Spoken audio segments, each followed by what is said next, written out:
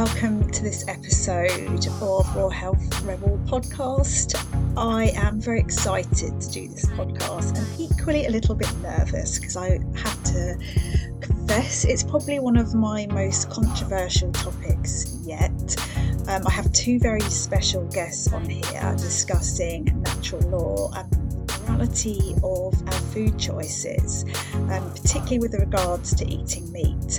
Now, I realise this may trigger some of you, and I hope that the podcast comes across with the good intentions behind it and gets you just thinking and reflecting. We talk so much about the health benefits of our food choices, and there's so many different diets and so much discussion out there about what we should or should not eat based on what's good for us. But there's very little discussion on actually the morality behind our food choices. So I really hope you can open up to this. If you get triggered, that's a good thing. Always remember what triggers us is our greatest educator and shows us perhaps what we need to look at. I'd be really interested to hear your thoughts, and please remember behind this there is absolutely no judgment whatsoever. Whatever your food choices are, we are all individuals in this realm. Sending much love, and please let me know what you think. Yeah, let's do it. Let's go for it. So thank you for coming on, both of you. So this is slightly different from other podcasts I've done and the topics we're going to talk about, but I like to give people something to think about. So we're going to talk a bit today about natural law and meat eating and how that fits into natural law. And I've got Dave. Do you prefer Dave or David? Dave's fine. Yeah. Dave's fine. And your Instagram account is Truth is the Golden Rule. We've got Chad Kilgore, who many of you may have listened to him before because he's been on a few times now and co-hosted. So thanks for coming back on. So, Dave, would you mind introducing yourself? And also, why is your Instagram account called that? If you can just explain to people and just give a little brief intro, that'd be great. Yeah. Well, I'm a 44-year-old Californian, and I used to have an account called The Organized Earth. They got deleted at 60,000 because I was covering conspiracy theories and all these rabbit holes over the years, and a lot of topics on that they don't want out right now, especially since the start of 2020. What's in vaccines and the germ theory fraud and all that kind of stuff. So that discussing those topics is what got my account deleted. And but I've covered everything from geoengineering to the veganism thing and all that. Anyway, so I got whacked last year, and so I just created a new account called Truth is the Golden Rule. When I was thinking of what accounts I want to start, I was thinking, well, what is really the most important thing? Because there's a lot of philosophies out there and all these things, but really it's just the golden rule, treat others how you want to be treated, right? That's that's the one rule we can, that is the truth, So I just feel like that's a good kind of motto to stick by. Yeah, I love that. Treat others as you want to yourself, definitely. All sentient beings. That's the one thing that these freedom movement truthers don't get. It's all sentient beings, and that gets into natural law. And we can dive in whenever you're ready. Yeah, no, definitely. And Chad, do you want to reintroduce yourself for anyone that hasn't listened to the previous episodes? They need to go and catch up. Sure. But yeah. Sure. My name is Chad Kilgore. I only recently, I would say probably in 2019, really came online to most things. So I'm not going to say I'm an OG veteran, been woke since I was born type person. I just recently came online to the truth of what's actually happening in our world, and that we actually live in an insane society. And most things are upside down, including the way we eat. So I don't think we should draw the line at we've been lied to about everything, but surely not the way we eat, But yeah, I'm an artist and truth seeker, I guess, family guy. I have 3 little ones running around, and we live in rural Missouri. I tried to get Dave to move out here, but he won't do it. I guess he doesn't like the Missouri humidity. I got to get rich first, and I'm working on it. Yeah, dude. We can talk about that. There's probably $500,000, isn't it? Yeah. Oh my gosh. But the stuff I'm learning about the mortgage fraud and ways we can get that back, and Lord. HJR 192, all debts are prepaid. We create money with our signatures. That's a whole other topic, maybe for another podcast. But researching some big things there. So it's unlimited, isn't it? Cool. What you realize, I think, in every area that things aren't what they seem. How long ago would you say did you wake up then? So Chad's a relative newbie, like, or was it certain areas or that you woke up? I think, like, for me it was health, and then it was perhaps only in the last couple of years it was other things. So it's like we've all come at it from different angles at different times. What about you? 2012 I started my awakening in January. I had a UFO sighting. It was crazy. It was a black triangle. I saw it in the middle of the sky, and it dematerialized. It was a black triangle, and it just completely dematerialized. And I wasn't on drugs or anything. I was like my lunch break. Yeah, no. Hold up, Dave. Knowing what we know about the Earth, what do you suppose that was? I think it was some sort of maybe TR-3B, like they have these like military crafts that are like black triangles. And and it's crazy because I researched that and I found that there was other sightings, other people who had these sightings in California and Texas and the UK at the time. If you research 2012 black triangle sightings, you'll see that other people had these sightings. Yeah. So I saw. You thought it was military, probably. Yeah. I thought it seemed like some sort of paranormal experience, something that was not of this dimension. That's what it seemed like at the time. It was something that was maybe an interdimensional craft that had appeared and disappeared. That was what my instinct said. And after that, the resulting years after that, I had other UFO experiences that were crazy. I'm talking like huge orange orbs. We saw a giant orange orb on New Year's Eve the next year, right in our backyard, and other people in California saw it too. And so, like, I'm not the only person seeing these things, but these sightings got me going down the rabbit hole of trying to figure out what I had seen. And it took me to a whole other level of consciousness that there might be some other beings out there or something. It just got me into other things. And while I was researching those topics of just what else is out there, and maybe we've been lied to about other things, and I got into chemtrails, I got into vaccines, I just started going down all these rabbit holes. And around the same time, my sister also sent me slaughterhouse footage that completely destroyed me. And it still does to this day. I think slaughterhouse footage is the most crucial footage that people need to see, because that's where their food comes from, right? But it destroyed me. I literally cried for an entire day. I was at work crying. And I just switched it off right then. I can't take part in that. I can't believe I was taking a part in that for all my life, kind of a thing. And it was around the same time I started making orgonite. So like 2012 UFO sighting, and then researching rabbit holes, and then veganism and orgonite, and then just kind of propelled me into who I am today. Yeah. Wow, that's a lot to contend with. I love that though. I want to actually ask you more about the UFO sighting, but for now, let's stick to the. I love how this has started. Yeah, I know. It's like, wow, I could go off on a tangent already, massively. Right. Totally. But what you've said. Once you start going down rabbit holes and start looking into certain areas, you realise, well, actually, you're so right. If this isn't what I've been told, why isn't this other area?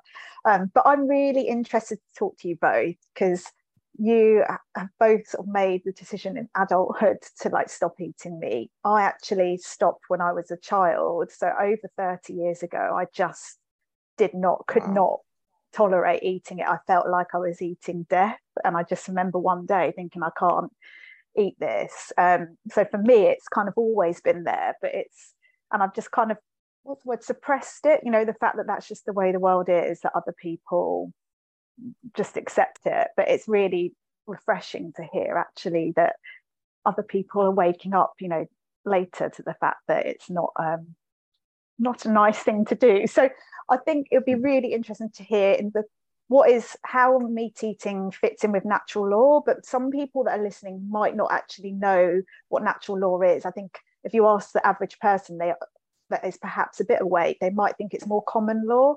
They don't necessarily realize it's something completely different. So would you mind just explaining a little bit, what is natural law in itself? Yeah.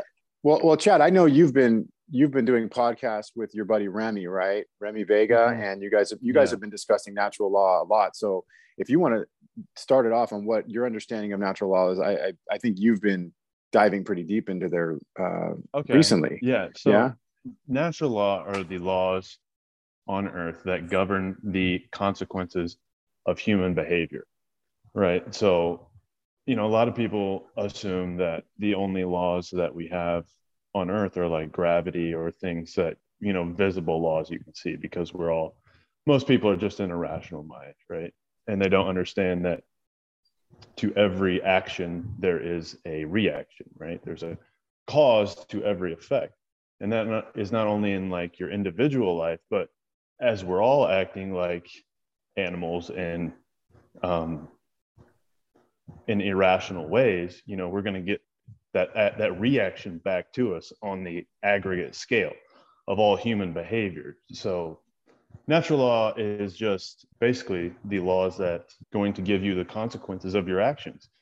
Totally. Yeah. So natural law is really, God's law is it's the immutable governing conditions of human behavior. I've taken so many notes over the years, and I've learned a lot from Mark Passio. So if anyone's looking to learn about natural law, he has a 3-hour seminar he put on that's on YouTube. And he actually put this seminar on before he went vegan, when he was heavy carnivore. So he wasn't really able to connect the dots at that point when he made this natural law lecture. But natural law it governs the behavior of human beings. It's these conditions that govern the behavior of human beings. So it's moral law, it's God's law, and God can be whatever you spiritually think God is, but there are laws that come from God, and these are moral laws on how to behave and how to treat other sentient beings. And it really comes down to the golden rule. It's simple. And if you violate the golden rule, if you violate the property rights of another sentient being, then you're not in harmony with natural law. And then that effect, that cause that you created, is going to have an effect. And through various hermetic principles of natural law, one of them is correspondence, which I talk about a lot. And it's like as above, so below. So microcosm to the macrocosm. If you violate this sentient being's rights, that in effect will come back to you. It's just the way it is. It's like a boomerang effect. Whereas if you are the opposite, you're respecting the fundamental substantive rights of all sentient beings, that's going to come back and be mirrored to you as well. And your rights will be honored. That's the way it works. It's karmic law. So it's basically, there's these hermetic principles of natural law. And these hermetic principles are mentalism is where everything starts in the mind. It's just a big mind computer simulation. And that might be hard for people to believe who are stuck in the physical. Everything's physical. I could touch everything. Everything is really just vibrational frequencies. And our mind puts certain things together to make everything seem very physical and not spiritual. But really, everything is just a hologram. We're just spiritual beings inhabiting these meat suits, right? And so there's laws that we have to follow if we want to be in line with the Creator's laws. If we don't, and you want to follow the fallen one's laws, then you can go do that, but there's going to be consequences. But there's mentalism is the first one. Everything begins in the mind. You have to have the knowledge. You have to know that your mind creates reality. Okay. And then there's correspondence, there's polarity, there's gender, there's vibration. And so there's these various laws, but cause and effect is another one that Chad mentioned. And so there will be an effect for every cause. And people don't realize that by funding slaughterhouses and creating demand, just by going down to the supermarket and grabbing a steak, that has an effect, because you're keeping slaughterhouses in business and you're funding evil. And that violates so even though you're not the murderer, if you pay them a hitman, you're still guilty, right? And this is what people don't realize at all. And this is like plaguing our society, is no one takes responsibility for the actions that are causing harm to other people. But to answer the question, summarize it, natural law is moral law, and it's God's law, and it's about property rights. It's property rights. And you have the right to own and defend your property, which is your body. We can't really own anything. It's everything. It's God's world. We can't own anything. We're just here, sojourners. We're inhabiting things. We're possessing things, but we can't own anything. And this gets into trust law, why trusts were created, because really the grantor of every trust is really he who creates it. And since we haven't created any of this, we can't control it, right? But we can be a trustee and manage it. and so everything is trusts. And that's a big thing to learn. If I could just plant that seed in subconscious of everyone, that everything revolves around trusts and managing and controlling property, but we can't own anything. That God owns everything because he created everything. He who creates it controls it. So natural law is moral law, and it's also about property rights, and all sentient beings have the right to their property. It's their property, possessive, their property. It's their body. You can't take their body away from them. Just like someone can't come take your body away from you and your rights, okay? And so what we're seeing in with this scamdemic and everything is people's property rights are being infringed on. They have to put this mask on. They have to inject themselves with this. They have to inject their kids with that. That's a violation of natural law because it's their property, and they can defend their property rights. So it also just goes down to the animals as well, because if animals have moral value, like our dogs do, our pets do, or our chickens or backyard, whatever, if those animals' lives have moral value, then all the animals' lives have moral value in the slaughterhouses too. So these are all violations, and it's all stemming back to carnism and vampirism, which is basically this new movement that's anti-vegan and says that we have the right to kill any being we want because we think we need it to be healthy. Yeah. How much of the mindset, I guess, do you think is a total disconnect from nature? And then also, like, I think people, even if they've heard of natural law, they don't like take it into themselves, like on a truly like spiritual level, and like align themselves with it, rather than trying to, I guess, see it as something as a boundary that, keeps them caged in so they can't have total free will or something like that. You know what I mean? I think more people need to learn what it is, and that it's actually made for our benefit, so we can discover what right and wrong is, and what the boundaries are, and what not to push. I think that's why they're actually put in place, not as a detriment to human behavior, but as a way to enhance you spiritually and in the physical world. Completely agree. It's all spiritual. It's all spiritual. That's what, as in my journey, I'm learning just that everything is spiritual, and everything that is spiritually rooted manifests here in the physical, and natural law is just one of those. Natural law is one of those. Again, trust law is another one that I'm really learning is absolutely huge. That gets into other stuff like money and property and trusts, and property, owning property, and all that kind of stuff, and private versus public. So the rabbit hole is pretty deep, but at the same time, it's pretty simple. It's just it's as a spiritual being, you are held to a higher standard than the animals out there, our animal companions, the birds and the trees and stuff.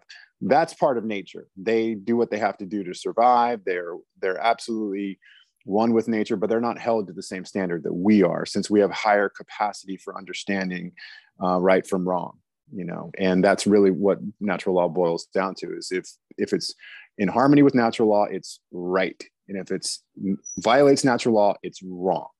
Well, how do you decide what violates? It's just if you have property rights violated, and you're a sentient being that roams the earth, that's it.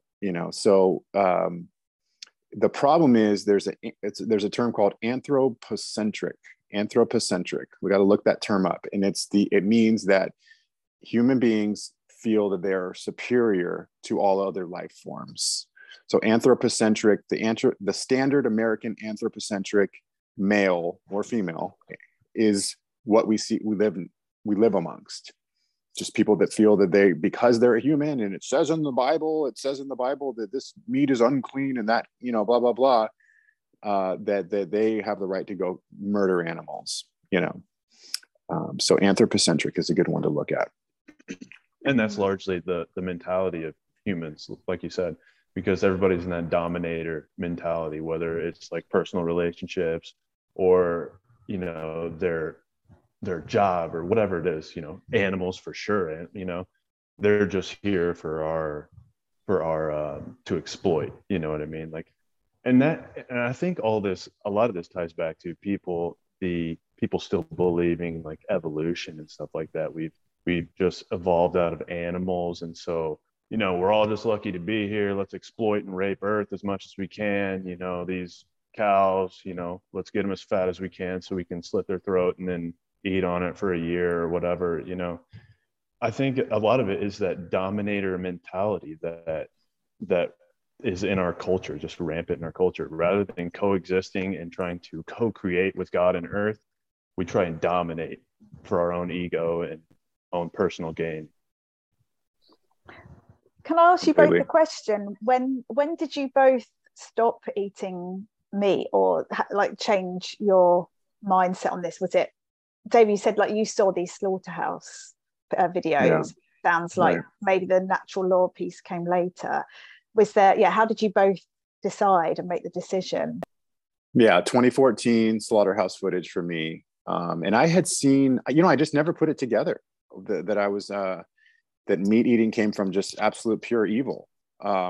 It just, as a professional athlete, we had trainers that would say, you got to get a bunch of animal protein. You need protein. And so I just thought it was what you did. In my mind, I pictured it was just like those cows you see roaming in the field. Like when they got older and they just died of natural causes, they would just chop them up. And, that's kind of what I saw in my head. But once I saw slaughterhouse footage and how demonic it was, I mean, absolutely demonic meaning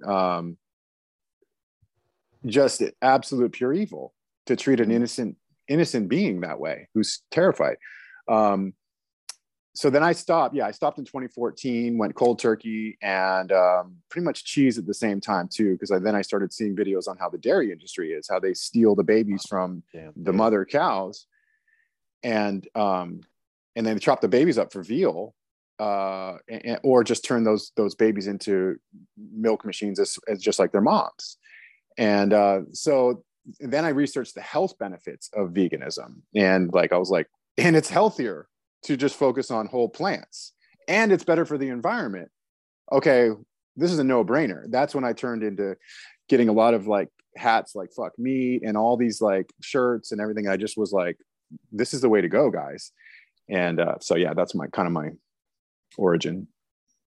It's interesting actually hearing you say that, because my mum, she turned vegetarian when she was 4, because she went with her uncle on a work trip, and he stopped at a slaughterhouse and took my mum when she was 4 years old. And she said she was so traumatized by what she saw, she never touched meat again. And it's interesting because I think that was I don't know if it was ancestral trauma passed down, because I just never wanted to eat meat. My sister never wanted to eat meat, and my kids don't want to eat meat. Without me influencing them at all, they just naturally haven't wanted to. So I think luckily I haven't had to see that firsthand, but there was definitely something that resonated with me that I just never wanted to eat it. Chad, what about you? My wife and I have kind of flirted with just being vegetarian for, I think twice we've done it. Maybe 2014, we'd watch a documentary or something, and then for 3 weeks we would not eat meat or something like that. But then I started listening to Mark Passio stuff, and then I watched Earthlings. Dave, did you watch that one? Yeah, I've seen that. Yeah, brutal. I haven't watched that. Absolutely brutal. But and it just started we would have some kind of meat, and it just it felt weird whenever it was on my plate. I don't know. I guess it stopped resonating with me, I guess, the more I learned. And I also want to preface with, I realize that I'm not perfect, because I still eat dairy and eggs and things like that. And so I don't want to like speak like from my high horse or something like that, but I am acknowledging that, you know, it's something that I need to work towards. Um, because like Dave said, you know, it's an absolute um, catastrophe what they're doing with dairy and stuff like that. And I don't want to be a part of that. And so it's also a process, you know, for me, meat, I just decided after, I don't know, not long after watching that documentary, probably I was just done with eating meat, and it really hasn't even been hard at all. Like I don't miss it. I don't smell a steak and then be like, oh man, I wish I could have that. You know, it's so I just wanted to say that I acknowledge 100% that 100% absolutely murdering a being is, that's black and white to me, you know. And then, you know, I just wanted to say that I'm also um, sympathetic towards people that are at least acknowledging that and transitioning or working on it, or you know what I mean? Because I don't think it's, for some, it's not going to be an overnight thing, because the cultural programming is so fucking deep, and everywhere you go, the meat is the main dish. You know, if you, it's fast food, or if it's, you know, Everything. even mom's home cooked meal is like centered around some type of meat. So it's like, it's easier said than done, but you know, it's something that I think we should all work towards. I think it's worse in the, well, it might have changed, but whenever I went to the US, I was shocked at how difficult it was to find vegetarian food. Like my cousin lives in LA, and I've been to US quite a lot of times, and I was like, there just was never anything vegetarian, like not even a shitty veggie burger. You know, it's like just eat chips basically, which is like, or you know, fries. When I was younger, I was like, where do I get decent food? But I don't know if it's changed or not, if it is easier nowadays to get stuff. But actually, I want to ask you a couple of things leading on to sort of the vegan label and the Bill Gates agenda and the vegan bashing out there, because like there seems to be, you know, a flip side now of this, people saying that actually it's really unhealthy to eat vegan, and vegan food, when you look at the agriculture of soya bean farming and everything else, that it's really bad for the environment. So just to bring up some of those counter topics. So yeah, I mean, there's always going to be people getting good news about their bad habits, right? And then running with that good news, and then with anything, dude. With anything. Yeah. You can find somebody. I mean, that's all social media is. Like, you could find someone who gives you good news about your bad habits. You know, you could find people saying that fluoridated water is good for you, as long as it confirms your preconceived notions and belief system. Vaccines are safe and effective, right? Right. So yeah, does that mean they are? No, because it just means that your belief system has been confirmed or affirmed, and therefore you feel better and your ego feels better. This comes down to a lot of ego and conditioning and programming. And some people just simply cannot unprogram and unlearn. And that's the bottom line. And it comes, like Chad said, a variety of topics. Veganism, or this topic in general, is just one of them. It comes down to like flat earth, understanding that things are more different. It's not just about gravity. It's actually more about buoyancy and density. And everything we've been taught is mostly indoctrinated to us. So we see the world a certain way. And it's the way that we view the world, our perception, that benefits the elites. If we see the world in a place of lack and scarcity, then they can raise the prices on us, and we're going to continue to pay for that because we believe there's lack and scarcity out there. But if we realize that God has provided abundance towards us, and we can grow our own food, and we can save our seeds and then keep replanting them, and then there's all these tricks to use to replant in this and that and that. Growing indoors, growing the vertical. I mean, there's so many ways we can grow our own food that doesn't rely on Bill Gates and the freaking that system, you know. So it's just a complete nonsense cop out to say that Bill Gates and the New World Order agenda, they want you to go vegan. They don't want you to go vegan. They want you to eat their bug burgers and GMO burgers. And I've said this a million times. It's a GMO agenda. They obviously want to get you. They want to disconnect you from your spirit, your soul, and make you just some sort of transhumanist hive mind subhuman, so they can control you more. It's like the movie The Matrix. We are batteries to them, to these globalists, these elites. We're batteries, and we're just seen as energy sources. So when we're merged with machines, and we our divinity is sucked out of us, and when that happens, then we're just easily controlled and more on their level, programmable and all that kind of stuff. So yeah, it just comes down to belief systems and programming. And if we grow our own food and we have foodscapes where we're trading with our neighbors, like who have these guys have a bunch of tomatoes and I have a bunch of cucumbers, and this guy has beans and all this stuff. I mean, that's really what we should be doing. But they're just correlating the actual real veganism, which is a moral stance against injustice. They're correlating that with this GMO agenda of globalist agenda of eating these GMO foods that are fake meat and all that kind of stuff. That's not, no real vegan I know. I don't really know that many real vegans, to be honest, but ever says, yeah, go eat your Bill Gates burger. You know what I mean? It's just, again, it's these carnists who are getting the carnists are getting good news about bad habits. And these elites, these guys are blood drinking psychopaths. These are blood drinking vampire psychopaths, and we don't even know if they're human. So you can't tell me that they're ethical, moral vegans, who care about the animals, who care about the planet. These guys are blood drinking psychopaths, and they're about as evil as it can be.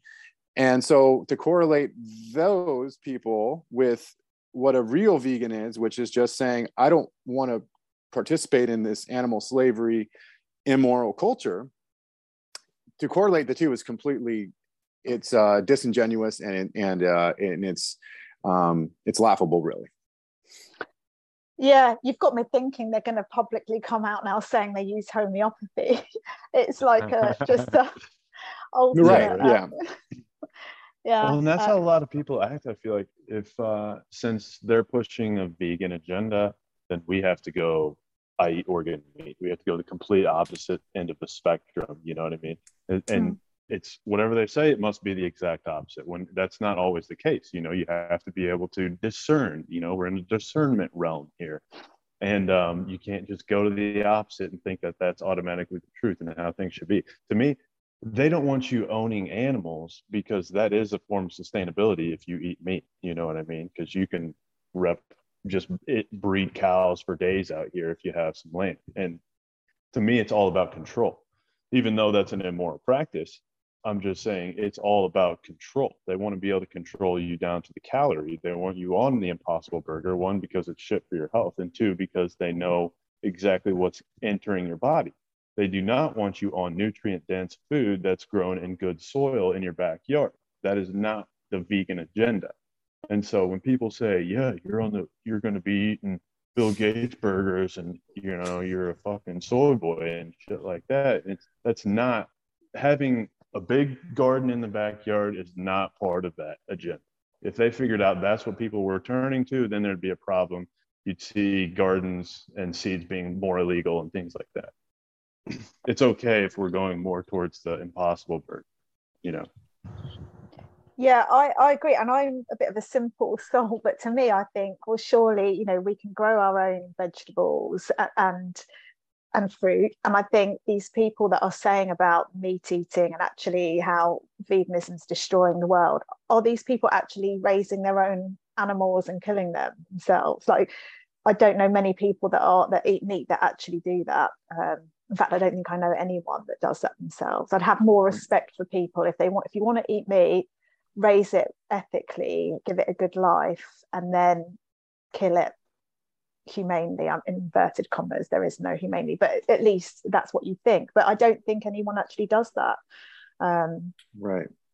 Yeah, no, they're completely contradicting themselves. 99% of the meat on grocery store shelves comes from CAFOs, confined animal factory operations, so factory farms.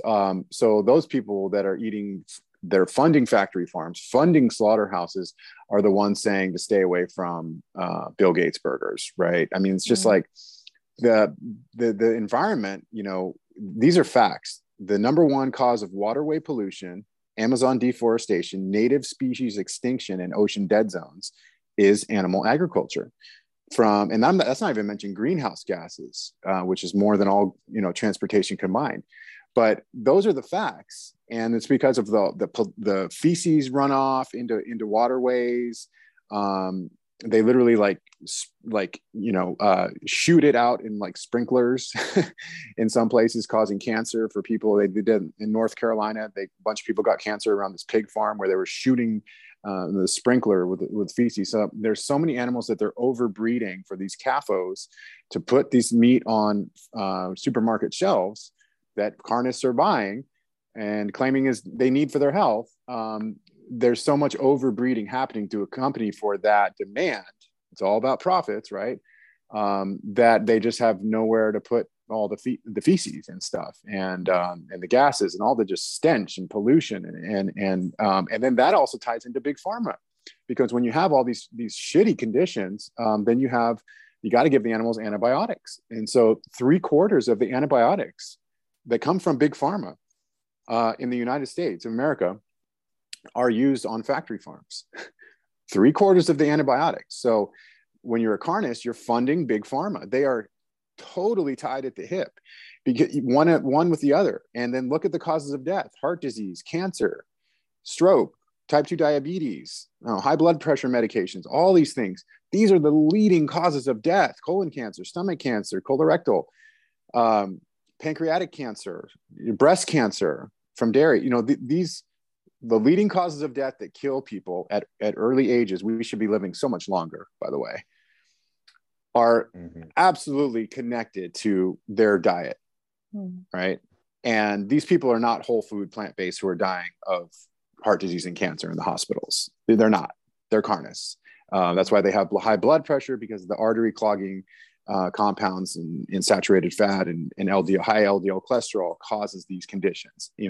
Cumulatively over time of 30 years of meat eating will catch up with you. I don't care how healthy people say they are. Carnivore MD has a 533 LDL cholesterol.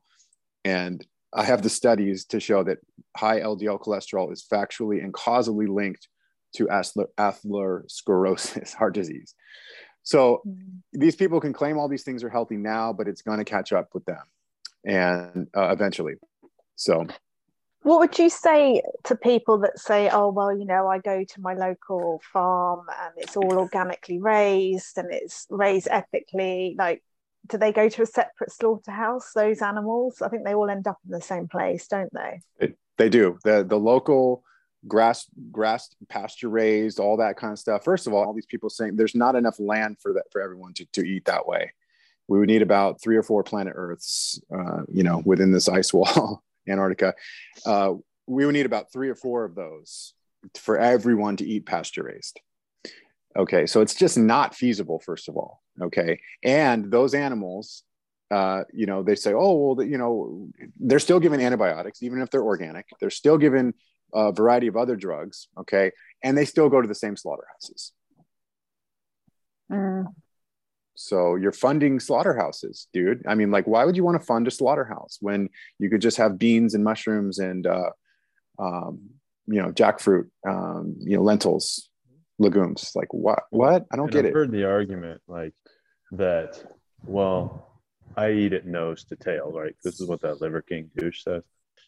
And he's like, I eat it nose to tail, but it's like, the fallacy is like the YouTube fallacy. It's like, slaughterhouses are wrong, but somehow this is right. Wrong is wrong. Like if it's wrong in the slaughterhouse, it's wrong at the local grass-fed place. You know what I mean?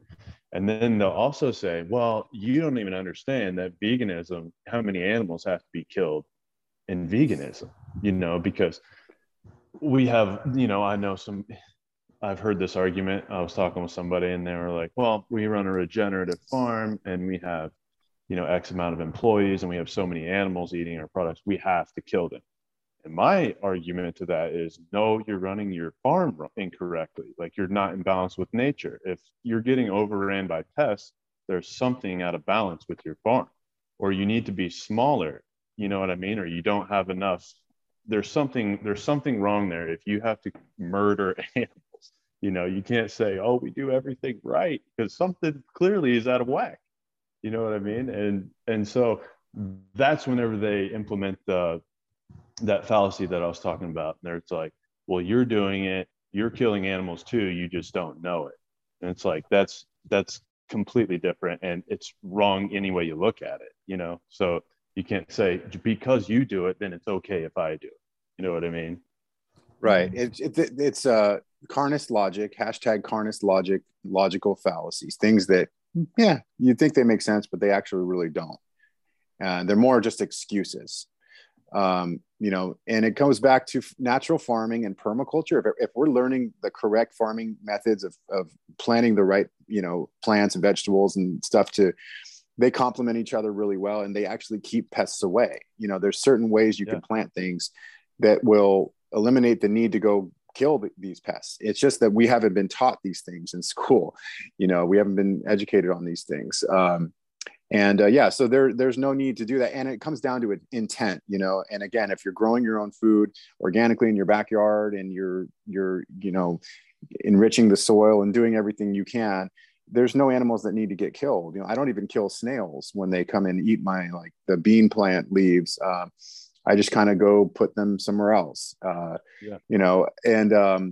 if I were to accidentally step on a lizard as I'm plucking tomatoes from my garden, that was about intent.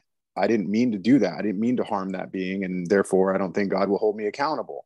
But if you don't have your farming techniques as tight as they should be, and you have to go shoot other animals so you can protect your livestock, then, that's violating natural law. You're not one with nature.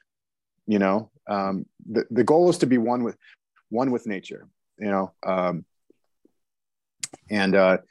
Just carnism and vampirism, eating other beings, raising other beings, fattening up other beings so you can slit their throats. It's not in harmony with nature. It will never be in harmony with health and freedom. So, yeah. Well, I think a lot of people deep down know there's inconsistencies with their argument whenever it comes to that, because at the end of the day, it's not in line with natural law.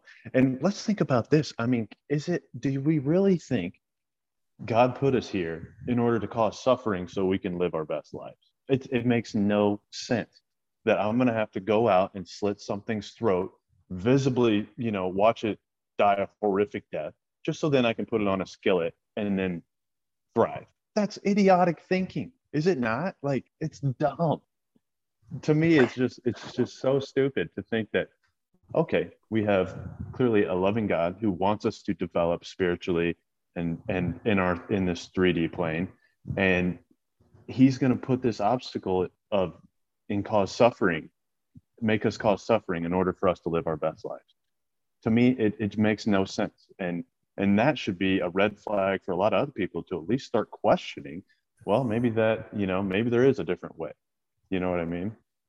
Yeah, and I think it goes back to spirituality. Like I said, those who are disconnected from God, from themselves, because we are the embodiment of the Creator.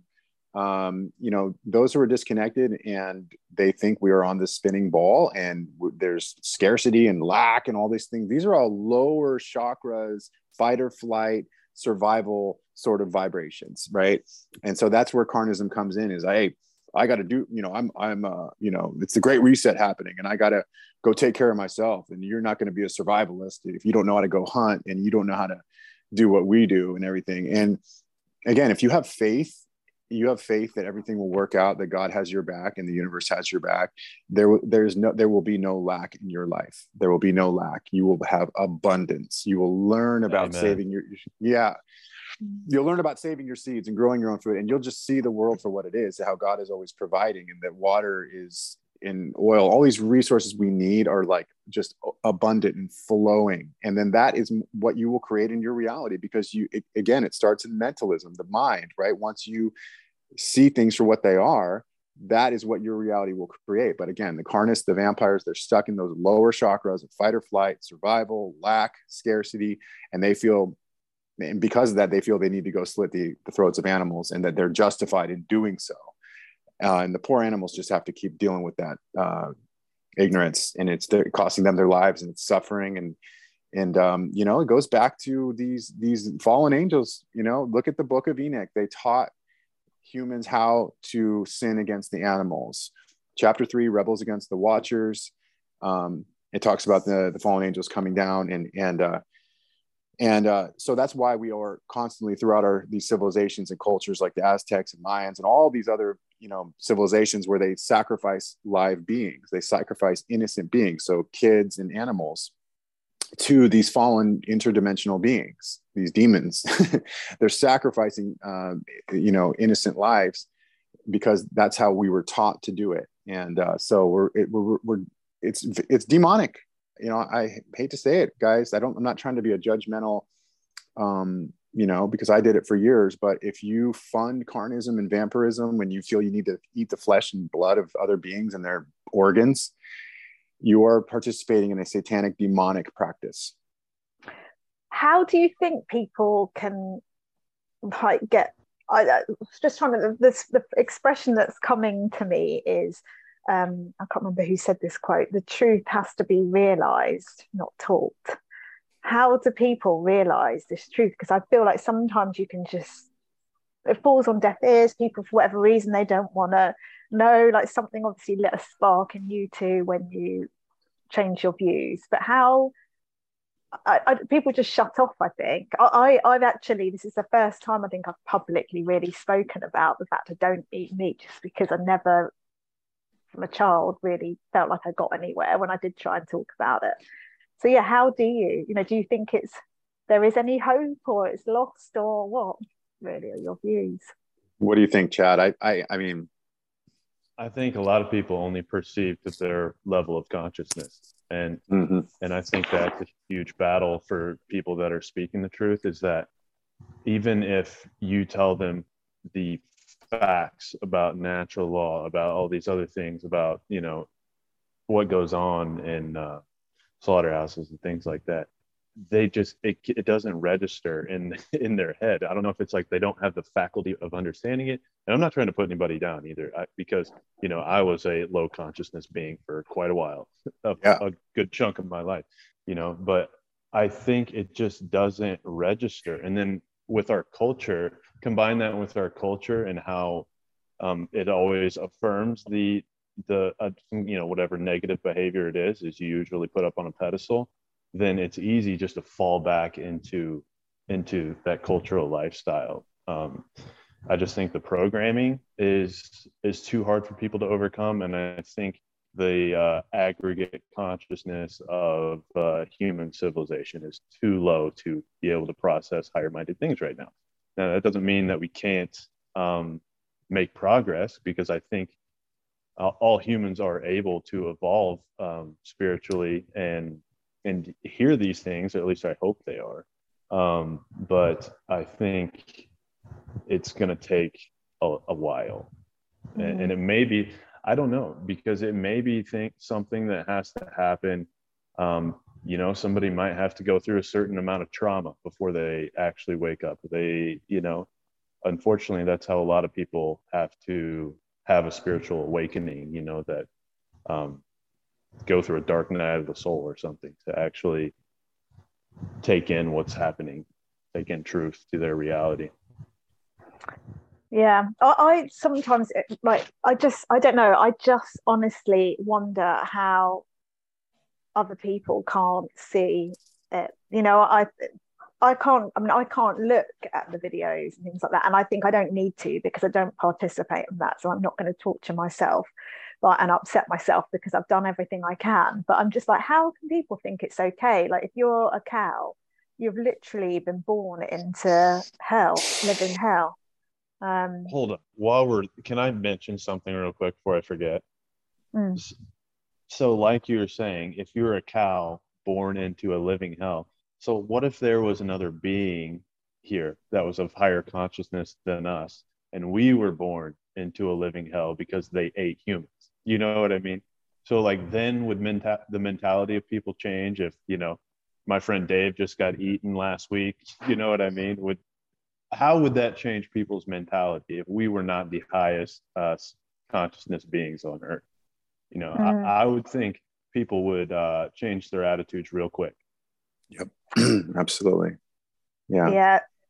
And Sorry how to we interrupt see you, different, no, it's a really good point. And I think how we see like different animals, you know, sometimes people will go to me, oh, you know, oh, it's awful, like they ate a horse or whatever. I'm like, but you eat a cow or a pig, what's the difference? You know, there's no Right. difference between it's just what's been deemed socially acceptable or not to put on your plate.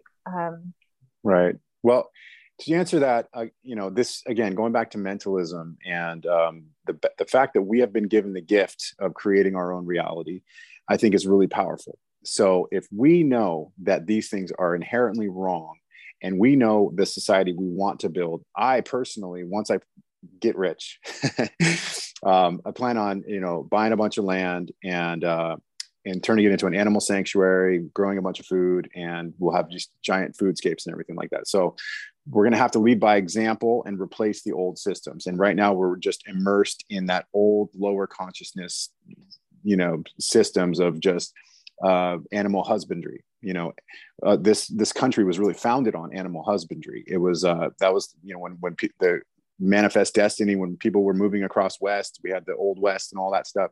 People literally survived off just enslaving animals and murdering animals, you know. So we're still kind of caught up in those ancient, outdated, barbaric cultural principles, you know. And so it's going to take time. And those of us who have awakened would like to think that we are acting in harmony with natural law.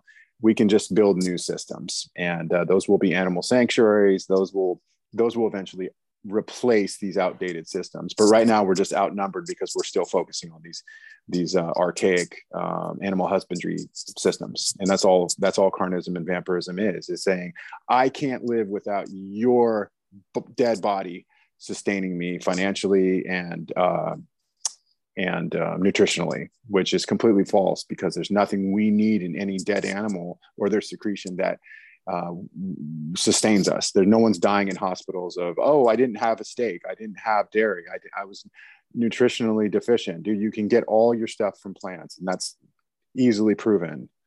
You know, it is. But even if it wasn't, right? Even if even if meat did make us really strong and healthier, it still doesn't make it right to eat it. What if I ate Dave and he was amazingly good for my body, and you know what I mean? And I got super healthy off of Dave's butt cheeks or whatever it is. Does that make it morally correct? No, it does. So that's all we cannot base our morality off of taste or off of what tastes good to me. You know what I mean? Otherwise, we can be, you know, eating humans and saying, well, it tastes delicious, so it must be right. This needs to be the clip that we put on to advertise this podcast, Chad. Exactly what Chad said, because that is essentially, it's game over right there. That's all needs to be said. Is Chad's take on that is the carnists feel that they need the nutrition that comes from these murdered animals, right? You nose to tail, whatever, you know, they need the organs, they need these things. These are superfoods in their mind, right? So what if human meat had the same thing for you, or maybe was even better for you to eat human beings, right? Does that give you the right to go slit your neighbor's throat because he can provide some nutrients for you? So that is all that needs to be said. No, you don't have that right. And you don't have it with animals either, because every carnist has a pet that they love. And there's no difference between their dog that they love and the cow down the street. These are innocent, social, loving, sentient beings that have a soul, they have a spirit, they experience reality objectively, and they're not rooted to the ground. So therefore they have rights to their property. Okay, I want to ask you something else, and that someone might counter argue and say, yes, but, you know, carrots have feelings too. You know, they've been known to scream when you pull them out the ground. So, yeah. I mean, that is an argument, isn't it? That people.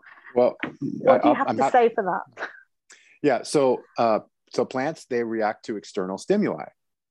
That's it. That doesn't mean they have a central nervous system, pain receptors, a brain, a heart, nerve endings. They don't have the ability to feel pain, but they do react to external stimuli. So when we're talking about they do certain things, yeah, it doesn't mean that they're suffering.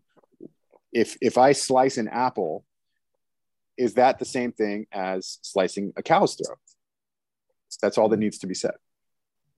And also, even if they, surely there's also you have to do the least harm. There is a point where what was with the natural law, you still, for survival, there comes a point. So surely there is some spectrum of or continuum that even if they did feel a slight pain.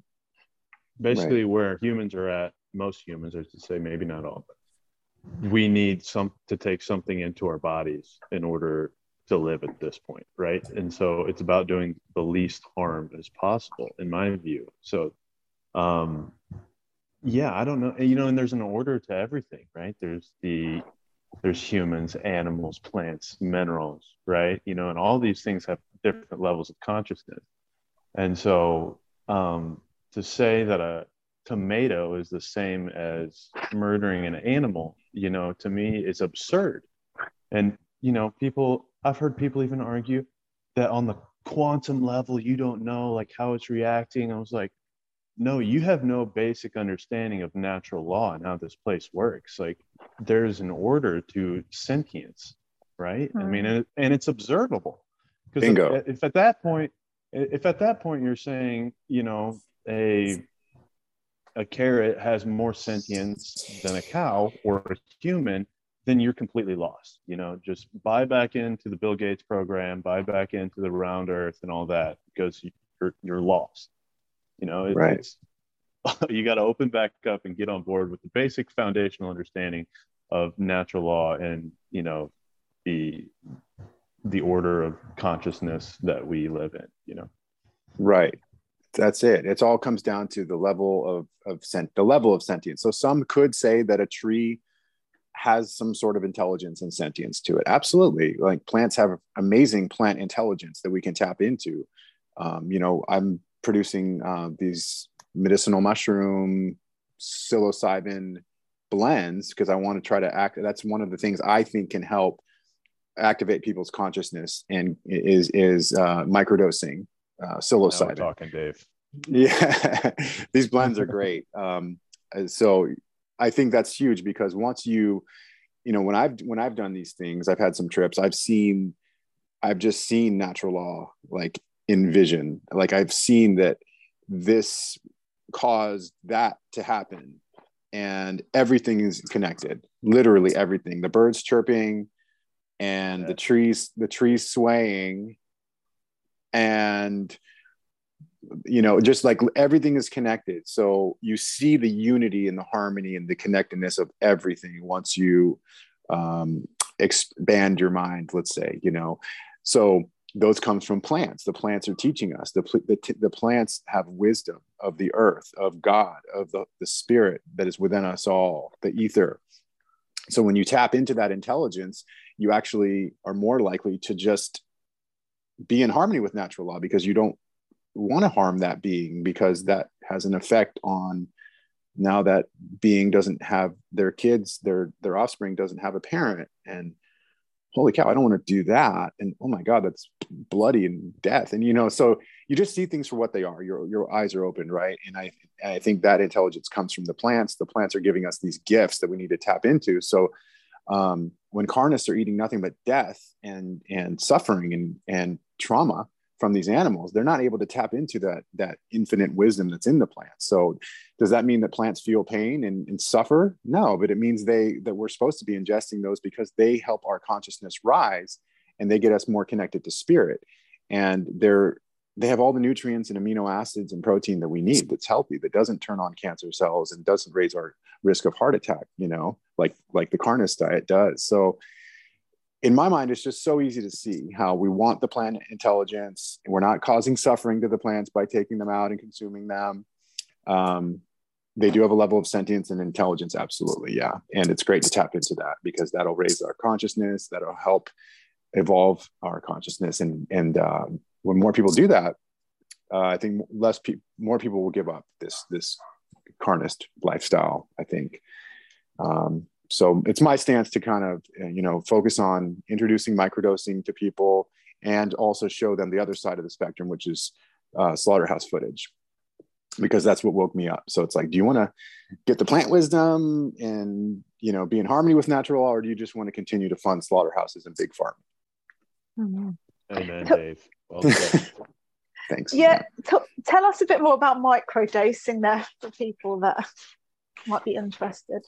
Yeah. So psilocybin, there's a few different blends that we're going to be including, A plus, Maui, Thai, or Hawaii and Thai, I'm sorry. And certain herbs. And so when you blend certain Eastern herbs and different mushroom blends with lion's mane and reishi, and then also psilocybin, I've been working with a formulator for the past 3 or 4 years, and he's created these blends that I will be selling with my label, and the amazing testimonials of how they've helped people.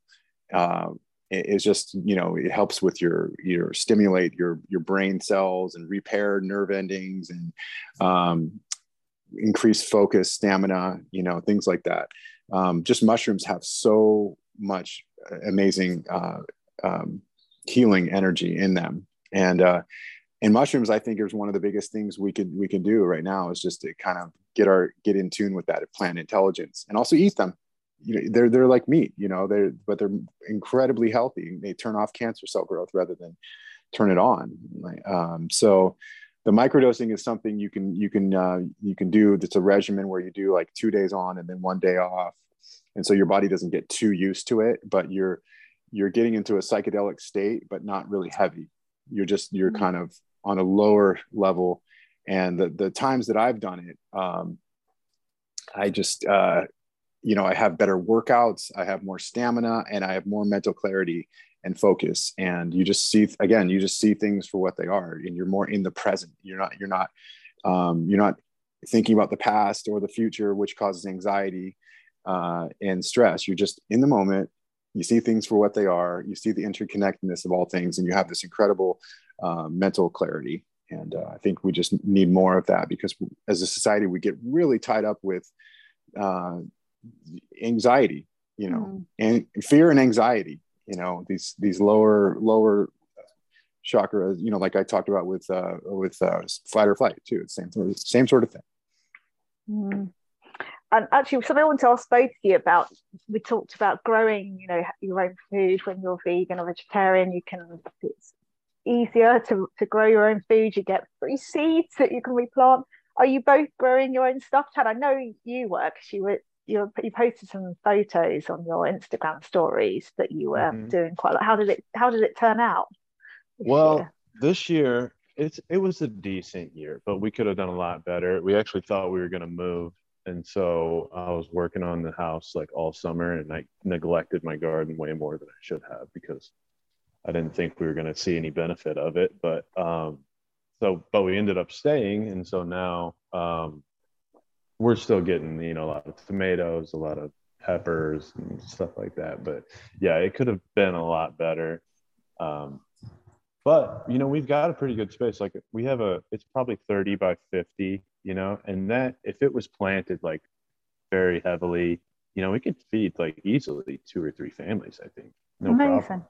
Yeah. And I just think if more people would do that, then it'd be easy. Because I think a lot of people think that we have to have huge monocrop fields to sustain some kind of veganism lifestyle, and that's just nonsense. Like, if more people would turn back to nature and turn back to their own backyard, and not everyone, because not everyone's going to do that, not everyone's got the capability of doing it, but if there was more smaller farms, that would take I think it could be done easily. So yeah, but, definitely. Yeah, I could have done a lot better. Even well though done. it's still good. Think of it's progress, not perfection, right? So yeah. What about you, Dave? Yeah, I have a plot at the Organic Community Garden, which is down the street. So I just go down there, and I have a plot. I've had it for a few years, and so I also grow a bunch of stuff in my backyard. And so we have tons of potatoes and tomatoes and green beans, and growing artichokes. Artichokes, another good meat replacement. My gosh, how good are artichoke hearts? Oh gosh. Artichoke hearts, mushrooms, beans. I just love all these plant protein. They're healthy, you know. Anyways, yeah, and figs, blackberries, peppers, onions, cucumbers, you know, blah blah blah. But yeah, it's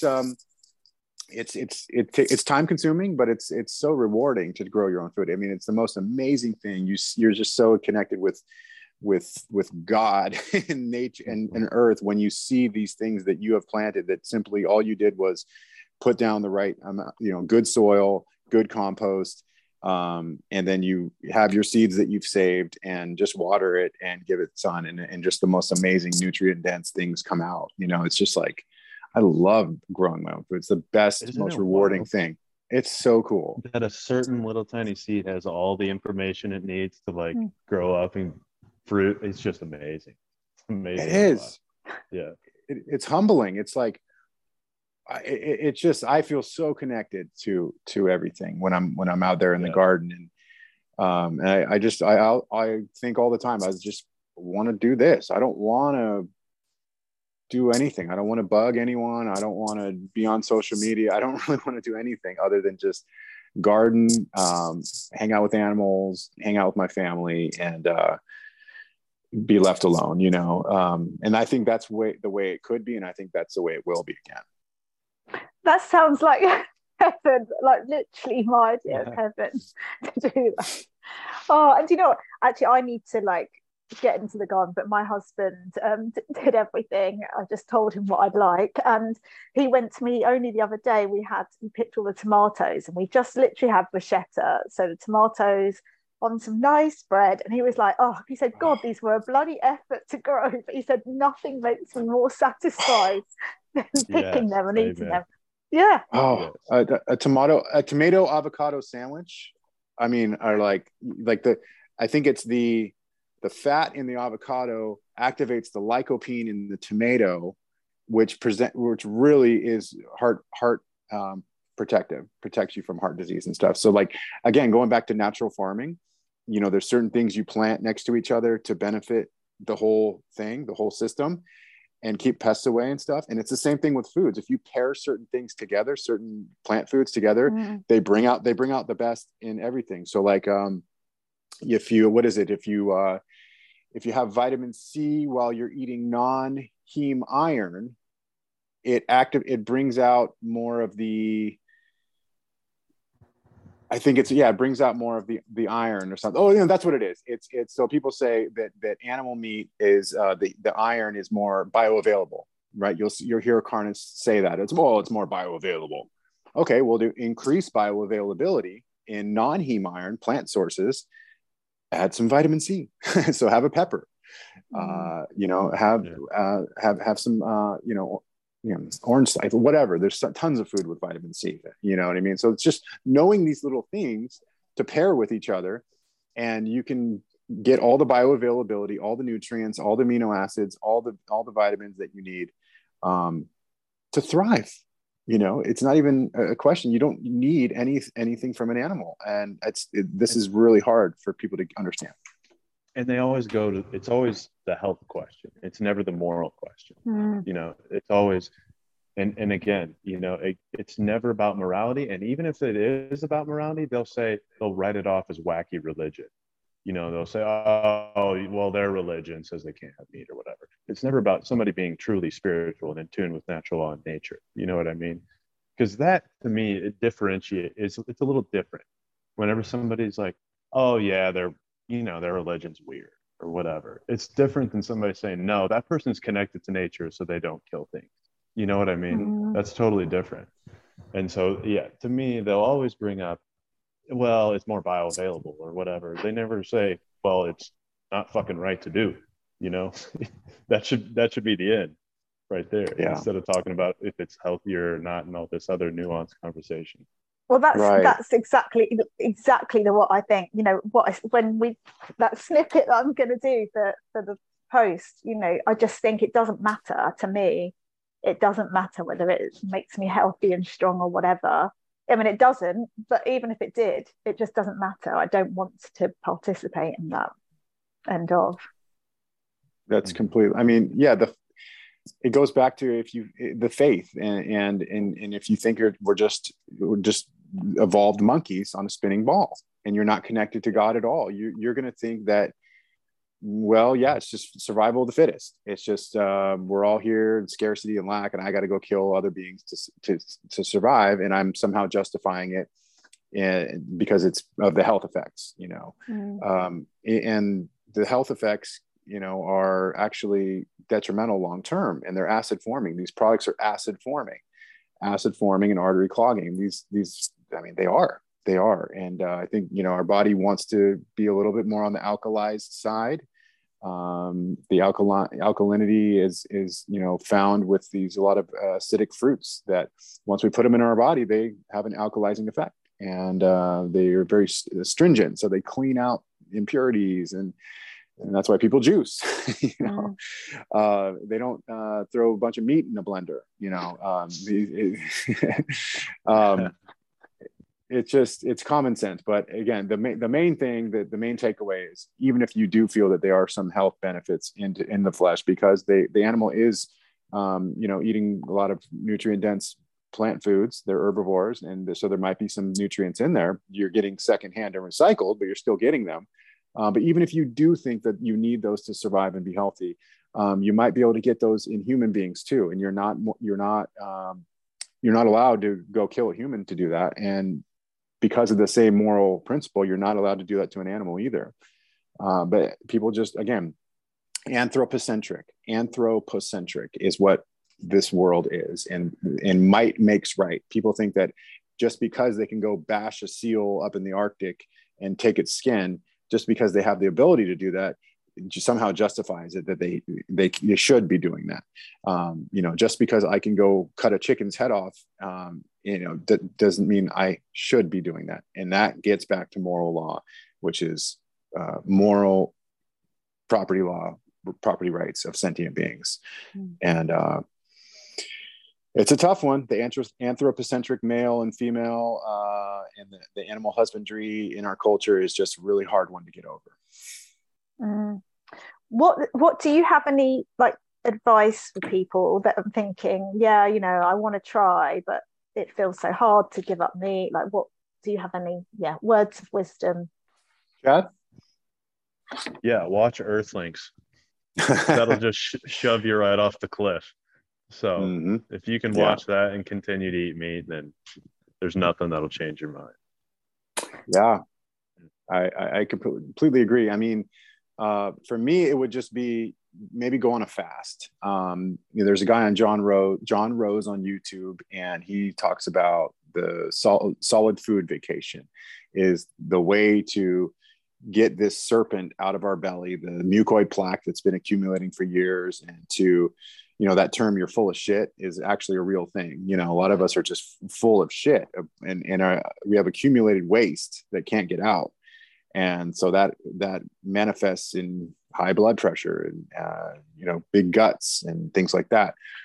We have stuff we shouldn't be eating, and it's stuck in us, and it's vibrationally controlling us and creating parasites that are wanting more of that dead flesh to feed on. And it's controlling our thoughts, and we're becoming just so full of shit. And so one thing he says is just go on a fast, do a water or juice fast, and get some of that shit out of you, and then ease back in from the fast with fruits and water, you know, water-based plant foods. And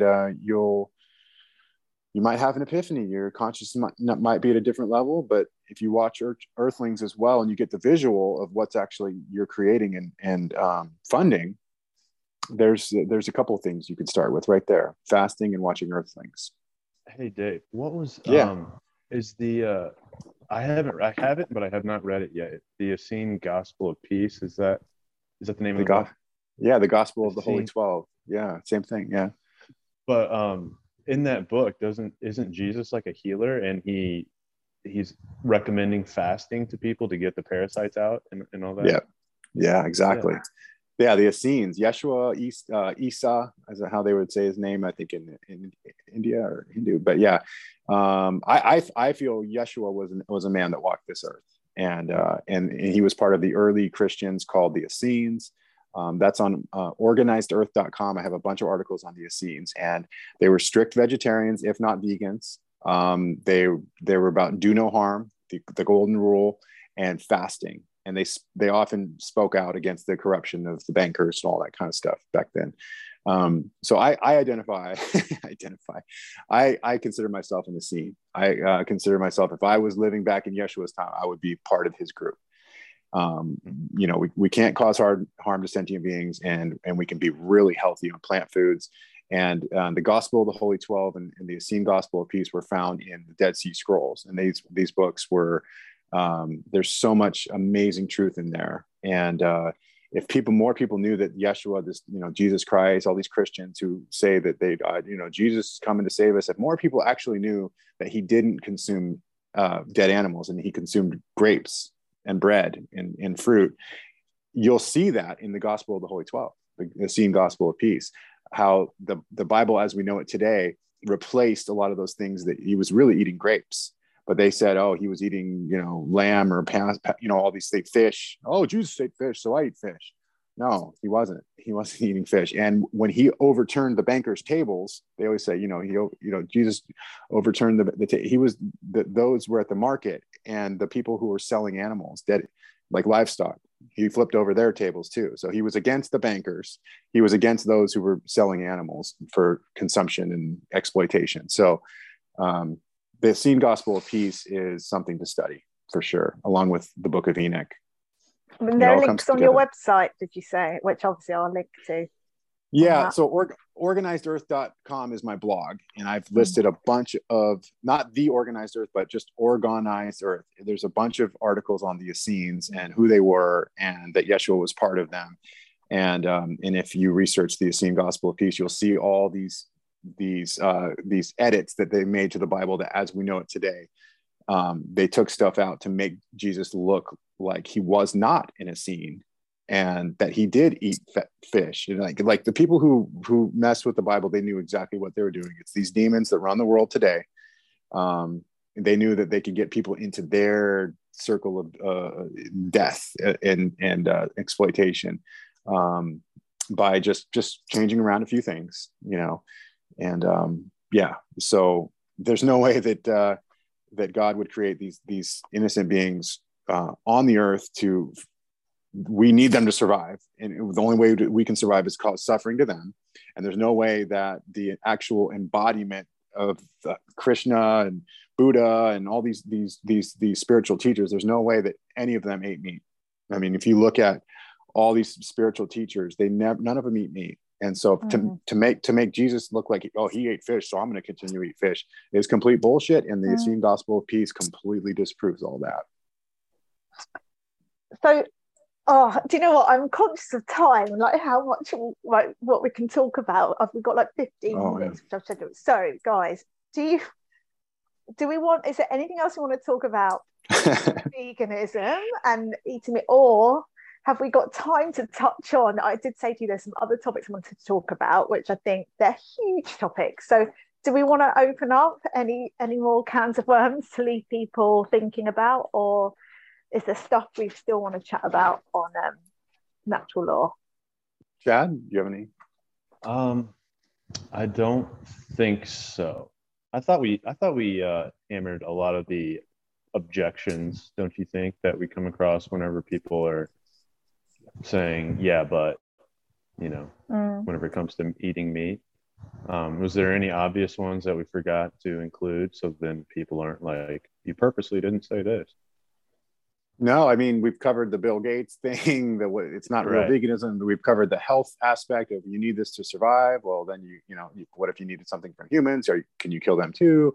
We've talked about plants not feeling pain. It's just external stimuli. We've talked about the environment. We've talked about slaughterhouses. We talked about again, for me, just tying up what we were talking about with the Essenes and the Essene Gospel of Peace, and then the Book of Enoch, it's a death cult, and people don't realize that they're participating in a death cult that was taught to them by these fallen beings, and that the real spiritual sages would never condone that. I think that's a big part, because you see so many spiritual teachers and masters and gurus out there who eat meat and literally post like pictures of their steak saying nutrient dense, most nutrient dense superfood on the planet. And you're like, how could you be a spiritual teacher when you're condoning the exploitation and slavery of murder and murder of sentient beings? It makes no fucking sense. And then these people have like 500,000 followers, Yeah. all the, I mean, Alex Zach, pseudo spiritual teacher. Yeah. I mean, is what it is. Pseudo. It's in name only. Right. It's just the classic anthropocentric, male that gives people the good news about their bad news about their good news about their bad habits. And so they get a bunch of followers, so I think we've covered it all. Well, and if you think about it, like the real, like true spiritual wizards walking Earth aren't going to be having a million followers on Instagram. You know what I mean? Like their purpose is bigger than social media, I think. So I think when a lot of people are following somebody on social media for spiritual enlightenment, they're lost anyways. That work comes from within for one, and it's just idolatry. Yeah. Great point, Chad. Great point. Because sometimes I get caught up sometimes in reading some of these comments, and you're just like, my God, the whole world has gone mad. Like, these people have no moral capacity. They're just like condoning absolute slavery and injustice. And you're just like, and then you go out and you see your footballs and the parents and the coaches all doing the same thing. You're just like, my God. The spiritual teachers, spiritual wizards are not, they're very few and far between, so. Yes.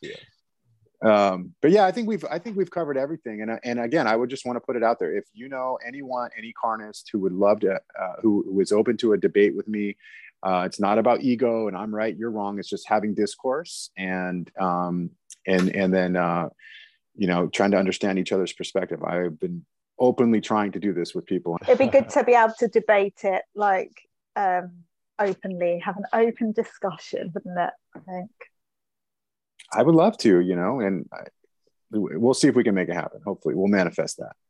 Yeah, definitely. Well, Chad, didn't you get on there's no foundation to stand on. It doesn't stand on natural law or morality or anything like that, because like you said, it's based in death, and you have to be an internal contradiction, I think, to live that way and condone it, especially, but there are people in natural law, sorry Chad, but there are people in natural law that still eat meat as well, that are like, well, there's plenty of people out walking Earth that are out of sync with themselves, that aren't in unity consciousness, that don't think and feel and act in harmony, because as we think, so we should feel and so we should act, and those three being synced up would give us unity consciousness. So there's plenty of people that think one way and act a different way, or they, or vice versa. There's in fact, the majority of people are like that. They'll tell you one thing and do another, Absolutely. Yeah.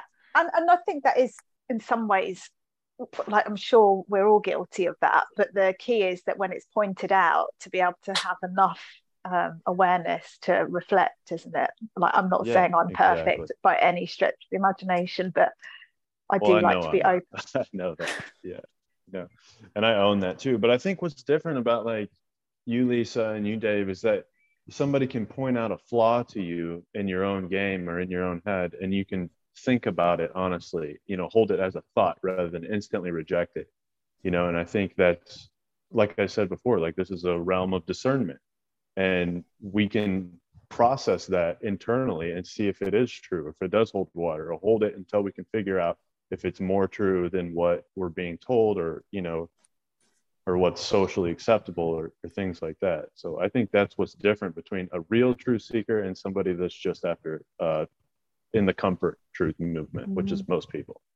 Yeah, the truth movement is the health and freedom and truth movement has just really gotten pretty weak in my eyes, to be honest with you, because like Chad said, there's just most people are just, they have this inner conflict that they're not acknowledging, and it's easy to point out, you know. And if there was something that I was conflicted on, I would want to tackle that and do the dark work, the dark shadow work. I would want to. I just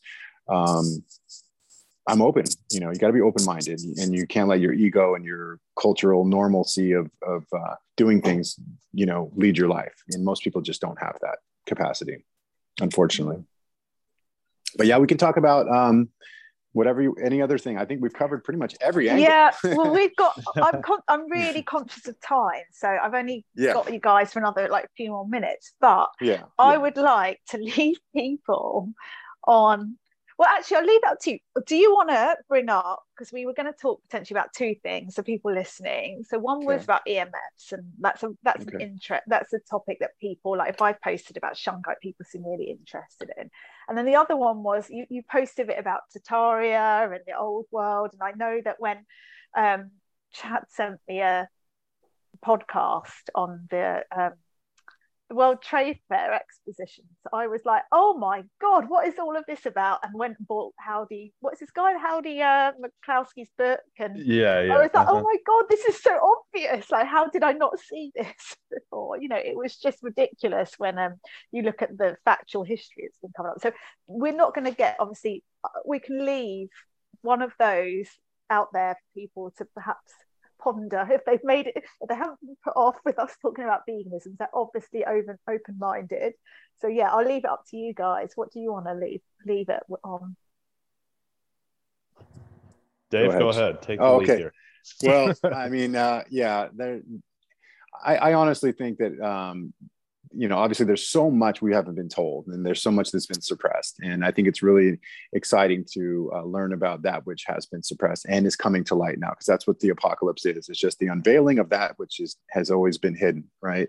So I think with the old world and in Tartaria and the mud floods and this architecture that utilize you know, sacred geometry to create free energy and harmonics and somatics and all these things, incredibly interesting. But I think the more important thing is just to focus on our own spiritual growth and morality and being in line with natural law. And those things, those truths will eventually be well known as we continue to go through this apocalypse, you know, but that's kind of a distraction in my opinion.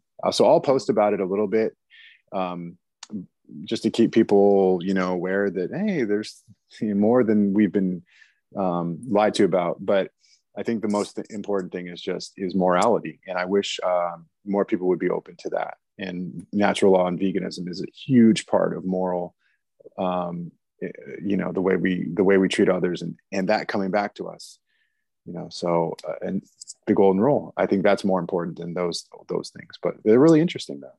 That is, do you know what? That's such wise advice, because you can spend a lot of time getting wrapped up and going down rabbit holes and reading stuff. I know I did for a while, like when in lockdown, and actually I kind of stopped, because I was like, well, that's distracting me from creating, you know, rather than like just thinking about things that I can't change. So yeah, being aware. But I think we pretty much know that the whole world is not as we know it, so everything's inverse. What are your thoughts, Chad?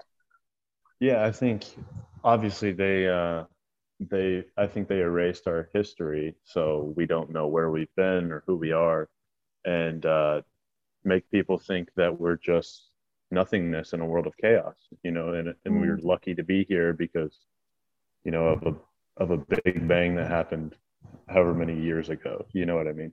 So I think everything is just done to disconnect humans from spirit, and so that we don't know what we are, what we're capable of, what this realm is about, what this realm is capable of.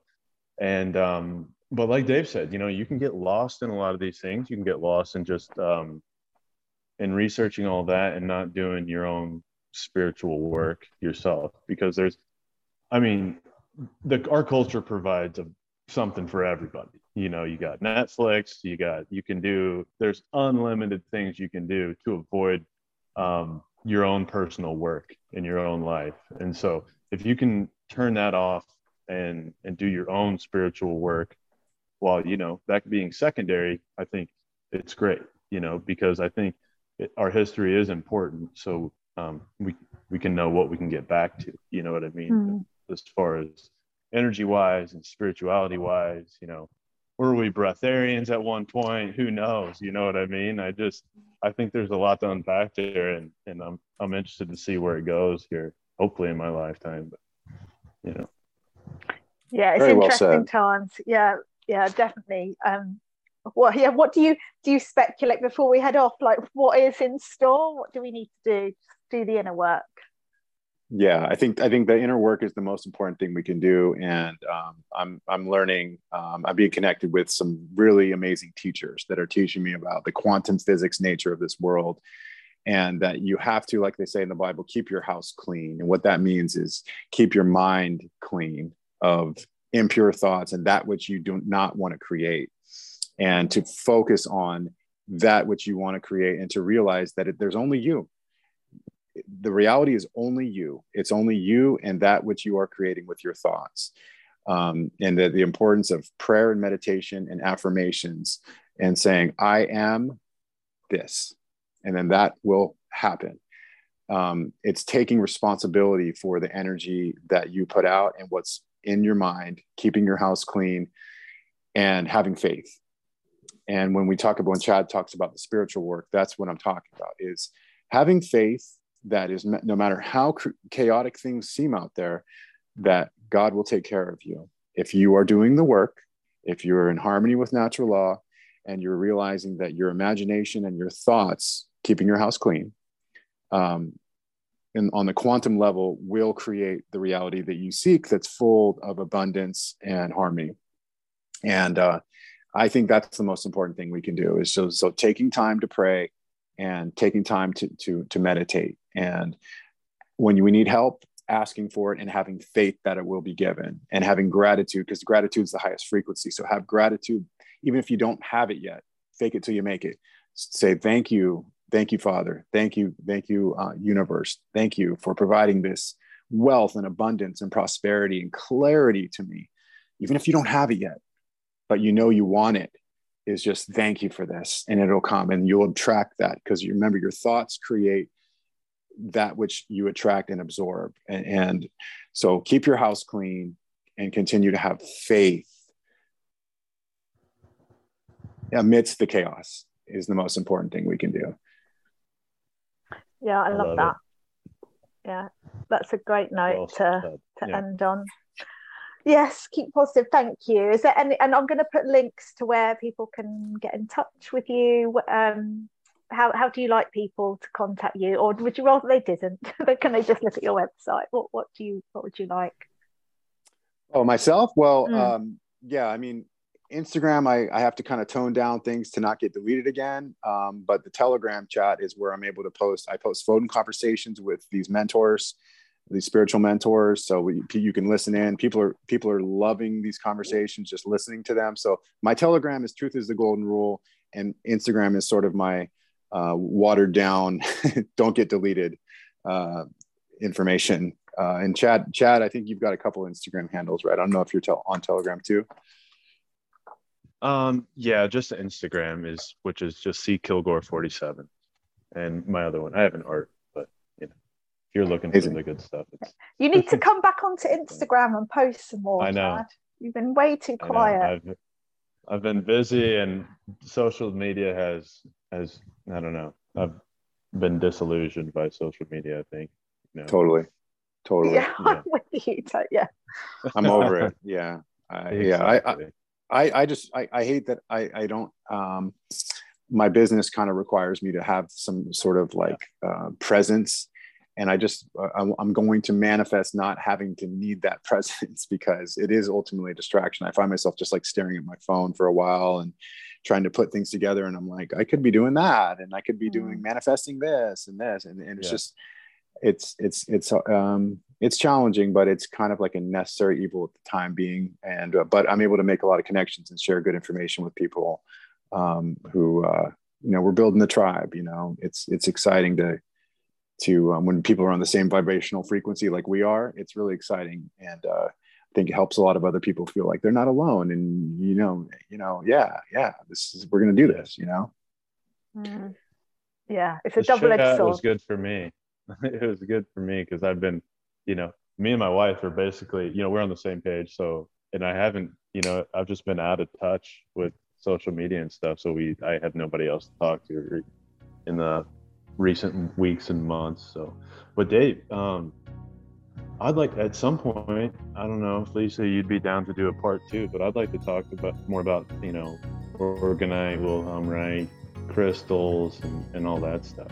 Oh yeah, I'd definitely be up for that.